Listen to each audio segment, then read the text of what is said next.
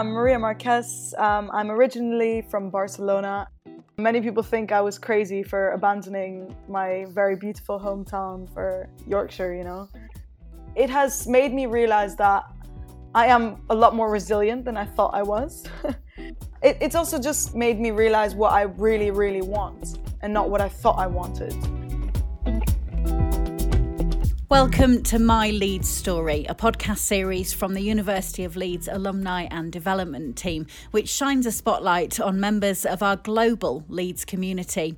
We're extremely proud of the achievements of all of our graduating students here at Leeds, but especially our class of 2020, who earned their degrees in the face of extraordinary change. We know that our graduates are keen to make a real difference in the world, and in each episode of this My Leeds Story Class of 2020 podcast series, we'll be shining a spotlight on a Leeds alum who graduated in 2020. In this episode, Mark is in conversation with sociology graduate Maria Marquez. They discuss Maria's experience of swapping Spain for Yorkshire, explore how lockdown has fundamentally changed Maria's outlook on life, and reflect on the challenges of finding work as a 2020 graduate. Hi Maria, welcome to the podcast. Thanks for joining us today. Do you just want to start by introducing yourself? Hi Mark, yes. So I'm Maria. I'm originally from Barcelona and I graduated in 2020 from my sociology degree at the University of Leeds. That's good to hear. And tell us, where are you speaking to us from today? Well, I'm in touch from London, quite central London this morning. It's very good. Pretty nice out here. I don't know how it's over there where you are. Well, pretty grey skies up here in Yorkshire, I'm afraid. But What's new, hey? Yeah, I know. I know we don't want to focus too much on the weather, but that was going to be my opening question to you about your journey to Leeds. So take us back to, you're in Spain, you're in sunny Barcelona, and you swapped those sunny streets for the rather changeable weather, like we've said, of Yorkshire. What took you to that journey to Leeds in the first place, Maria? Well, it is a question that many people ask me. And many people think I was crazy for abandoning my very beautiful hometown for Yorkshire, And I didn't really think about it too much, just because back where I was at home, I was in an international school in which basically the culture kind of is to go out to study somewhere. And I did obtain the International Baccalaureate, which was kind of like my ticket to just go away. And one thing led to another, and I ended up choosing Leeds. Not really thinking about the weather, I must say. More than anything, just thinking about starting my life anew in a really, really good university, I guess. And when I first arrived to Leeds, I as I had not thought about it too much, I realized, oh wow, this is quite a change, isn't it? Yeah. But there was so much going on in the first year that it wasn't necessarily a consideration. In certain moments, we did have one massive snow in March of my first year. Yeah. And I had not understood what cabin fever was until then. And I've had plenty of practice in the last year though, Maria, right? Precisely. So that seemed like a good warm-up for what we have had now. But yeah. Well, we want our graduates to feel like their studies are going to prepare them for the rest of their lives. So I'm glad that we could oblige with the snowy weather in Yorkshire as well. And tell us a little bit more about that experience of living and studying in Yorkshire. I can imagine, like you said, there was a bit of a culture shock to start with, particularly, I'm guessing, just understanding the Yorkshire accent. That must have been a little bit challenging to start with. Yeah. I have a few really good friends that I've made that are true Yorkshire men, to put it one way. And I guess it was more than anything just a laugh at the start.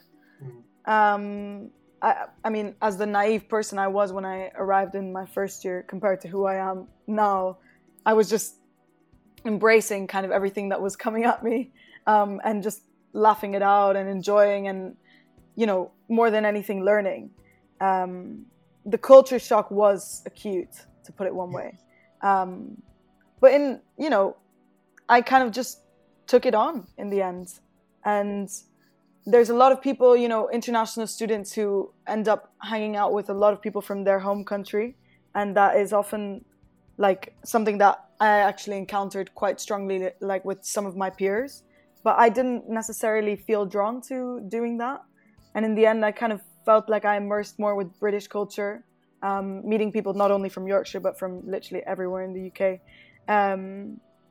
in a way that has now, at this point, made me feel like I kind of belong in the UK, and that being a reason why I have continued to stay around.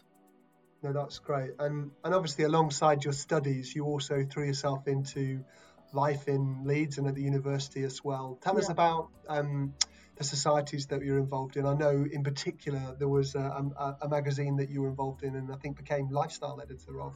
Yeah. So in my first year, I guess the usual thing that one must do is branch out and see where you're headed, find passions and societies that will make you not only just meet other people but also inspire you in one way or another. And I came across Lippy magazine, and that was an incredible experience. I became lifestyle editor my first year. I just went for it, sort of, and that was incredible. I mean, I didn't know too many people who were in their first year and landed a section editor role, but it was an incredible privilege. And I mean, Lippy introduced me to an endless array of people who are now like lifelong friends. So genuinely, I mean, that was one of the greatest highlights, I would say, of my experience in Leeds. In my second year, I went on to be a member of the committee. So there was 4 editors-in-chief in total, and I was elected as one of them. And that, I mean, if my first year with Lippy was already great, I mean, the second year was something else, I take a lot of pride in the fact that we kind of expanded the society, and not just for myself, but also for the people whom, I had to kind of coordinate, and the people who were under kind of our leadership in a way. They found it to be a really enriching experience, and we put a lot of time and effort into it, in a way that made it a community. That sounds really rewarding. Yeah, it was. Coming on then to your final year, obviously when you came to Leeds, you were probably planning your graduation with all your friends, with family there, and understandably, but really cruelly, that was taken away from you guys as the class of 2020, given the global pandemic that hit. How was that last term for you, and how did you sort of adjust mentally to the situation? Oof. I guess the way that I managed that last semester, it was just kind of focusing on what I had to accomplish. If there was one thing that I kind of embraced, was that the conditions were perfect for me to kind of focus in a way. And I worked a lot on my university studies. I really took the time to kind of enjoy what I was studying, because that is something that I do enjoy. But then a lot of it was also just really enjoying there was a surplus of free time as well. Yeah. So I did take that time to really just introspect and, have a nice routine in my life, and, enjoy time with the people you have nearest to you. And yeah. That's it. And I guess, like you said already, it's about putting your best foot forward and making the most of what understandably is quite a challenging situation as well. Indeed. How would you say that lockdown has changed you as a person? What has it taught you about yourself and how you live your life? I know that's a deep question for a Wednesday morning, Maria, but we'd love to hear your answer. Well, I am very fond of deep questions, to put it one way. It completely redefined the way I think of myself, and that kind of trickles down to other areas of my life. in the sense that it has made me, this whole pandemic, having to be stuck at home, having to literally face like a lot of things that you would more easily evade or not have to see in your day-to-day, were you able to just leave the house consistently. You encounter yourself, and you encounter whoever you're stuck with as well. So it makes you see a lot of things in a different light, and in a light that doesn't necessarily shine the beautiful sugar-coated aspects of things. So it's really, quite an intense one. So I'd say it has made me realize that I am a lot more resilient than I thought I was. And I think that a lot of people would relate to that. Sure. No, and yeah, it's also just mainly made me realize what I really, really want, and not what I thought I wanted in my life. And it's made me a lot more creative. It's made me a lot more myself, more clear, more honest about things, somewhat healthier, I think. Yeah. But, never losing the little good things of life, which is important, the fun.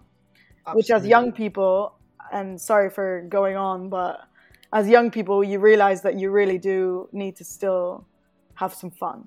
Totally. However you can do that. Yeah, no, I totally agree.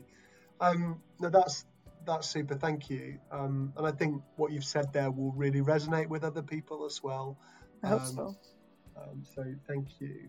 And take us on then to life after graduation. Like we said, you didn't get to enjoy a graduation ceremony as we had planned it, and we are looking forward to the time when we can invite you back to campus here in Leeds and welcome you back and celebrate with you your achievements. But you opted in the end to pursue further study and to stay in the UK. Just tell us about your sort of decision making for that. Yeah, so I guess it's strange because not having had a ceremony made it all a bit more of a blur. So you just kind of had to flow with it, and the most kind of salient thing that told me I was done was just receiving my diploma by the mail, which was really nice. But, you kind of have to say, okay, now what's the next step? The conclusion isn't really consolidated in that sense. So it was blurry indeed. So you had to kind of just figure it out. And I guess I was telling you the other day that I decided to go for my master's studies at King's College London, which I had been accepted for almost over a year ago now. So whilst I was still in my third year, I was accepted at King's. So it was an option that I was leaving out for me on the side. And I had also kind of, during the lockdown when I was home, was also applying to various other places. Just also to keep really my options as open as I possibly could and do what I felt like was the best for me. Another really side option was working, but I did not consider that as strongly in that moment. So basically, I just decided to go to King's College. I wanted to remain in the UK because I feel like having been kind of stripped of my last semester experience at Leeds because of the whole situation kind of made me feel like I wanted to continue to engage with this country in a way, and also because I feel really good here and I think I have started a life. I have made a lot of connections all across the UK that I feel like I wouldn't want to lose. It's a foundation I've built that I'm really happy about. So yeah, I ended up coming to London, and as I arrived to London to do a master's program in contemporary religions, I realized that I needed to step down from doing the full-time intensity and go for a part-time. Yeah. And do you think the pandemic sort of helped you focus on that decision, or was that something that you think you'd have come to regardless of current circumstances? I'm actually not too sure about that, but I do think the pandemic had something to do. I mean, I guess, yeah, if conditions were a lot more kind of, if you could put it one way, just stable, perhaps I would have just gotten it done in a year's time. But part of me also felt like I wanted to, because I had really put so much effort into my studies in my third year, I think I also wanted to loosen down on the kind of workloads, because I'm a very on top of my tasks kind of person. And I think that I really did owe it to myself as well to just not have to feel pressured to such a degree. Yeah. Also because, I mean, I am currently now looking for a job that is compatible with my part-time studies, which I've realized doing part-time does give you a lot of time on your hands. And a lot of people, they do ask about, the feasibility of doing masters, especially master's degrees, part-time. And I could not recommend it enough if the conditions in one's life are such that it would be positive. On many levels it is. So I went for it. And now I have a really balanced life in which I have the space and time to kind of be creative, read things for uni that I find fascinating, and at the same time continue to look for something that will be good for me. Yeah. And in terms of the job hunt, obviously it's a tough market out there, as we know. As we've spoken to many people from the class of 2020, we recognise that it is challenging out there. How have you found that? I'm guessing you've had to use some of that resilience that you said you built up during the last year or so. Yeah, I mean, I guess I started with my naive self, just applying. I've said this to a lot of people, but kind of just non-stop, really, just non-stop. And if there's one way I could describe how this has played out for me, is just that I've become really good at accepting rejections. And aside from that, also, I'm becoming really good at marketing myself, which, I've reached interview stages on many occasions and it's not pulled through. And then, a really fun friend of mine, he said, this is part of the learning process as well, and I mean, you're doing this because you're doing it. And in the end, there's nothing else to do than to just keep trying, really. And it's something I've set myself out to do. And I mean, the good thing is I don't feel pressure. I have the privilege of not feeling deeply, deeply pressured. And because of this, I'm able to kind of take time to kind of reflect and see how I can change my approach.